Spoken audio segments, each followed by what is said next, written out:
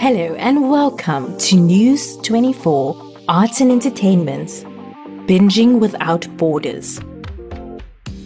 I'm Caryn Welby-Solomon, and in this 6-part limited series, we'll explore binge-worthy TV from around the world. I find it hilarious. It's not like you can't go online and figure out what happens. You can. People are watching them because of the chemistry or whatever, and like the tropes we make fun of are still the things people want to watch. Thinking about them brings a sort of feeling of nostalgia. Family Circle, Super Story, those were the classics that I crushed on. One of my favorites, and still is Bingeing Without. How that production, came about and just was real.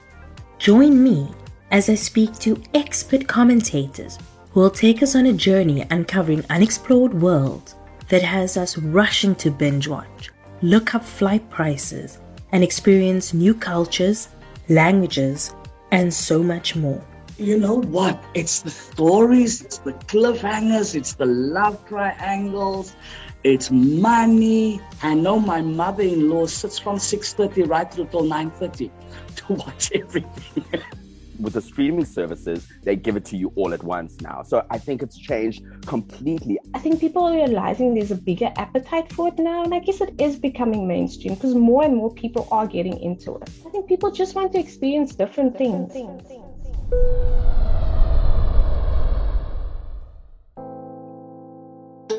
In episode 5, we'll be exploring the up-and-coming, exciting world of Nigerian television series. We chatted to Dr Chikezie Uzuegbunam, a media scholar, about the rapid growth of the industry and what we can expect in the future. The Nigerian film and television industry, also known as Nollywood, has been around since the first film made in Nigeria called Palaver in 1926. After independence was declared in 1960, the film industry boomed when new cinema houses were established around the country. In 1972, the indigenization decree demanded the ownership of about 300 film theaters from foreign owners to local owners, and caused Nigerians to become more active in cinemas and filmmaking. The rise of straight-to-video releases saw a large increase in Nigerian films. So much is that by the mid-2000s, Nigeria became the second largest film industry in the world in terms of the number of annual film productions, which put it in front of the United States and behind only India. In the same way, new technology such as the internet, social media, and streaming services like Netflix and Showmax being accessible in Africa has introduced new audiences to Nigerian television programs. Even YouTube has promoted Nigerian content creators, so much so that there's a renewed interest in Nigerian productions and stars. We chat about this and more in our conversation with Dr Chikezie Uzuegbunam. So tell me, more about your interest in Nigerian television series. When did you start watching? Your history with it. So my foray into and romance with Nigerian TV series and Nollywood movies in general, I think began during my teenage years, 22, 23 years ago. My mom was, and she still is, a huge fan of Nollywood movies, and she bought every single title, but especially the classics. So that was how I became a Nollywood buff. I became very interested in film celebrities as well, their lives and their gossips. And so, as an academic today, I find myself delving into research on Nollywood films every now and then. But those days were the days when you watched movies on videotapes, and then later we had VCDs. But TV series we watched on local TV channels such as NTA, AIT, and Minaj TV. They usually come on every night at a dedicated time. And what we had then was a sort of family or communal viewing where you watch with the entire family. You are rounded up in the sitting room and everyone is watching at the same time and sharing the emotions that came with it. So sometimes you also had neighbors who came in to watch with you because maybe they did not have a TV set at home and stuff like that.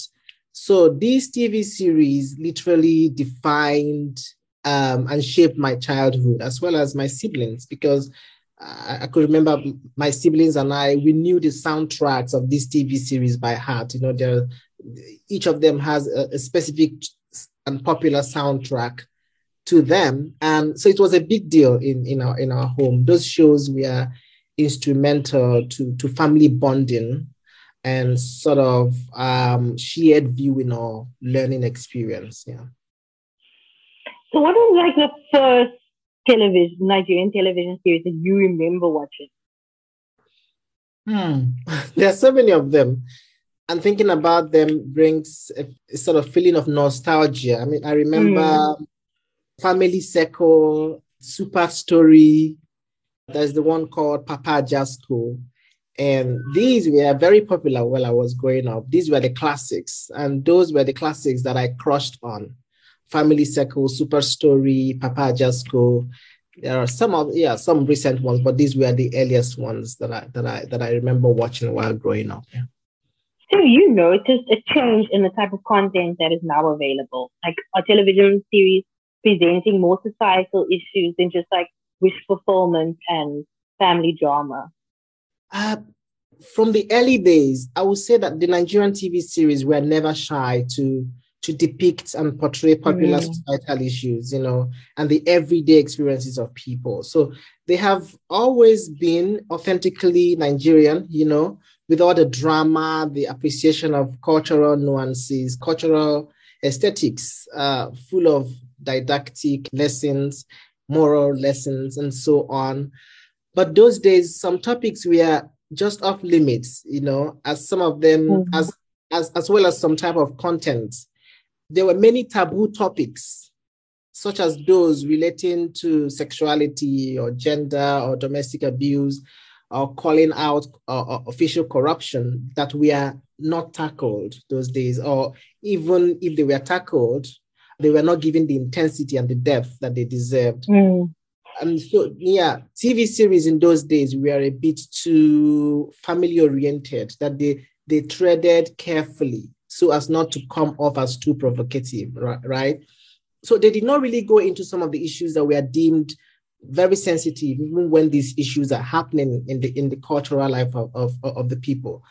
But these days, I see some improvement in those areas. It seems to me that the producers or makers of these series are becoming more courageous to tell more in-depth stories, to pay more attention to such topics or themes in very bold ways, which I think is refreshing. But I don't think we're there yet. I don't think we're completely there yet. But of course, I really have to stress that the quality of production has greatly improved from what we had in those days as a result of advancement in technology. You know, there are now better production equipment, better lighting, and better cinematography and stuff like that. So I know you said that you don't feel like it's gotten there yet, but have you seen? But it's obviously on the way. I think we can see it's coming. Yes. But do you think that the changes in like the television narratives has the ability to impact the way audiences deal with these societal issues, such as sexuality and gender and that sort of thing, abuse? I think it is the other way around. Okay. I believe that the narratives we see that are being highlighted in the TV series feed off from the societal issues that are happening around. So I think there's a symbiotic relationship between cultural production like TV series or movies and the everyday cultural life of the people. So you see some of the stories that you see on Nigerian TV series or Nigerian movies, but especially the TV series. These stories are real life occurrences, or at least many of them have aspects of real life, you know, depicted, which I think is I think it's one of the reasons why they are so popular. People can always see themselves in those shows. People can relate. People can connect with the stories and the characters. So many TV narratives aim to teach lessons or shape discourses on such important issues. But I'm not sure how much the narratives help people in making decisions in everyday life, whether they play any sort of role in, I don't know, how, whether they play any sort of role in making people better human beings, and or changing the course of a serious issue in society. But I think that part of what it does is probably to bring certain issues to people's consciousness. A sort of national or collective consciousness about certain issues, which I find really important. I think that awareness and recognition of a problem is a powerful thing. Labeling issues for what they are is also very powerful, and that is something. 100%. So with all the new streaming services and the international appeal of Netflix and the popularity of Blood Sisters, do you see television trends changing from the traditional models that were inspired by Nollywood and that sort of thing? I think a hybrid is what I see that is happening. Yeah, a hybrid is what there will be or what should be or what I see happening. The traditional TV model will still be there alongside the new model that we get to see on Netflix and even local streaming services. There are so many local streaming services such as Iroko TV, Ibaka TV, Scene One TV, Real Nolly TV, and even on YouTube and so on. Because I think that there will always be a veritable market for the traditional model, such as those showing on national TV stations, satellite TV like MultiChoice and Africa Magic, because not everyone has access to the online platforms. Not everyone can afford the subscription rates. Not everyone has the sort of mobile devices to support regular access to them, right? But overall, I think it is a welcome development, this sort of hybrid model and the ways in which the two models can cater to different but also similar audiences. It also means that the hard work of yesteryears from Nollywood producers are paving way for Nollywood offerings to be more appreciated globally. Yeah, to get the chance to be transported to other places and parts of the world. So that is a plus. That is huge. I remember watching Blood Sisters the week that it came out, and I felt so proud that finally this is happening. And so in general, I love what media entities like Ebony Live TV, I'm sure you know Ebony Live TV. It now has headquarters in Lagos, Los Angeles, I think, and London, which is a homegrown Nigerian media entity, and how it is trying to market Nigerian cultural products globally and the attention that they are garnering as a result of the kind of collaborations that they are building with big and global powerhouses like Netflix, Sony Pictures, Westbrook Studios, Universal Pictures, and so on and so forth. So I think it's about time that we got the credit for being one of the largest film producing, storytelling, and narrative shaping industries in the world. Yeah. Why do you think that Nigerian series are so popular? Because they're so damn good. Yes, I think I have some bragging rights.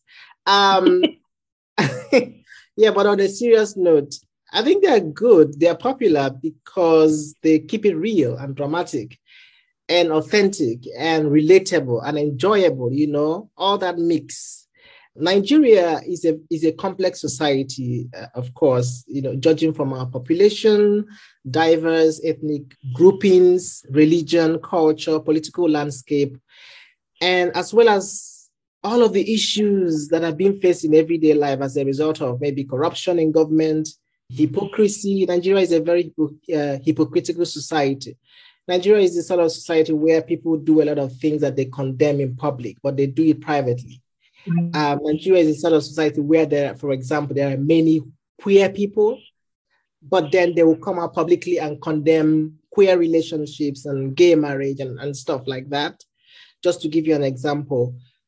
And also, of course, the patriarchy, very patriarchal society. So, yeah. And so when you bring a little tiny bit of that complexity of what it means to be a human being in such a context, what you get is what we call in Nigeria, it's a Yoruba language. What it's called basbos. It means drama, conflict, and all of that.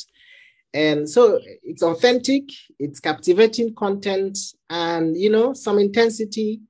I think that's why they're popular. I think that's why they are popular. I also think that our series are popular because we have good actors. And of course, these days, good technical and production facilities that can compete globally. Yeah. Do you think like the universal appeal of Nigerian series allows the world to see the country in a different light? Yes, I think so. But it depends on what is meant by different light. Of course, it goes without saying that when your work is able to garner some wider audience or reach, the more criticism and praise you might get as a result. So yes, I think that with the wider or universal appeal of Nigerian series comes greater scrutiny of the quality and content in general. But that can be a good thing depending on how you look at it. But in terms of seeing the country itself in a different light, there is a potential there. Yes, I believe that the popular culture industry can play a crucial role in shaping how a people or a place is portrayed, constructed, and represented. Of course, you know that Nigeria has some negative and stereotypical representations out there. And I think that there is an opportunity here that needs to be tapped into to use the popular culture industry to counter some single stories of Nigeria and Nigerians out there. I do not believe in the so-called Nigerian exceptionalism, where it seems that certain things and problems only happen in Nigeria, right? Or that it is only Nigerians that can perpetuate certain problems. Because I think that people everywhere, societies everywhere are complex, and they are imbued with both good and bad identities. So focusing only on the bad ones or the bad images makes a single story out of a people or a place, and that is very unfair. Yeah. Okay, so what are some of your favorite Nigerian television series? I am spoiled for choice because I have a lot of favorites. But if you're talking about the ones from the old times or the old Nollywood, what is called the old Nollywood now, I would say the whole range of the Super Story archive. There are so many titles under the Super Story cartel. There is also Tinsel. Tinsel is an absolute favorite. It's still running till today. I think it's over 20 years old, the show. There is The Edge of Paradise. There is Papa Ajasko. There is So Right, So Wrong, So Right. There is the Fuji House of Commotion. These are from the old Nollywood. But for the new Nollywood, I love Castle and Castle, The Johnsons, Blood Sisters, of course. I love Jennifer's Diary. Of Meet the Adebanjos, Hotel Majestic, Husbands of Lagos, and there's another one called Hustle. Yeah, there's quite a bit of them. Yeah, but these ones are my favorites. Okay, so for someone starting out watching Nigerian series, what would you suggest they start out with? The availability of access to the old series is a problem. So some of them had short shelf life and hadn't been digitized, right? Because they were exclusively on traditional TV stations. Some of them have become available on YouTube, but not all of them, and the quality not so good. But if we are talking about satellite, TV, Netflix, and other streaming platforms, definitely look out for and crush on King of Boys, Part 2, Castle and Castle 50. Smart Money Woman, Blood Sisters, Giddy Up, Before 30, Meet the Adebanjos, The Governor, and of course, I wouldn't miss out Jennifer's Diary. These are some of the very best and the classics. I also hear that Skinny Girl on Transit and Skinny Girl on Transit. I think it's available on YouTube for free. I think I hear that it's also really good, but I haven't watched it yet. Okay, thank you so much for joining me on this. This was such an informative conversation. Thanks, Caryn. It's a pleasure to reflect on some of these popular culture discourses that I think this is the first time I'll be talking about my love for Nollywood shows and stuff. Thank you for tuning in. Don't forget to follow News24 Arts and Entertainment on Twitter and Instagram to keep up to date with the latest in celebrity news, in-depth interviews, and only the best movie and TV reviews. Tune in next week when we will be exploring a new country.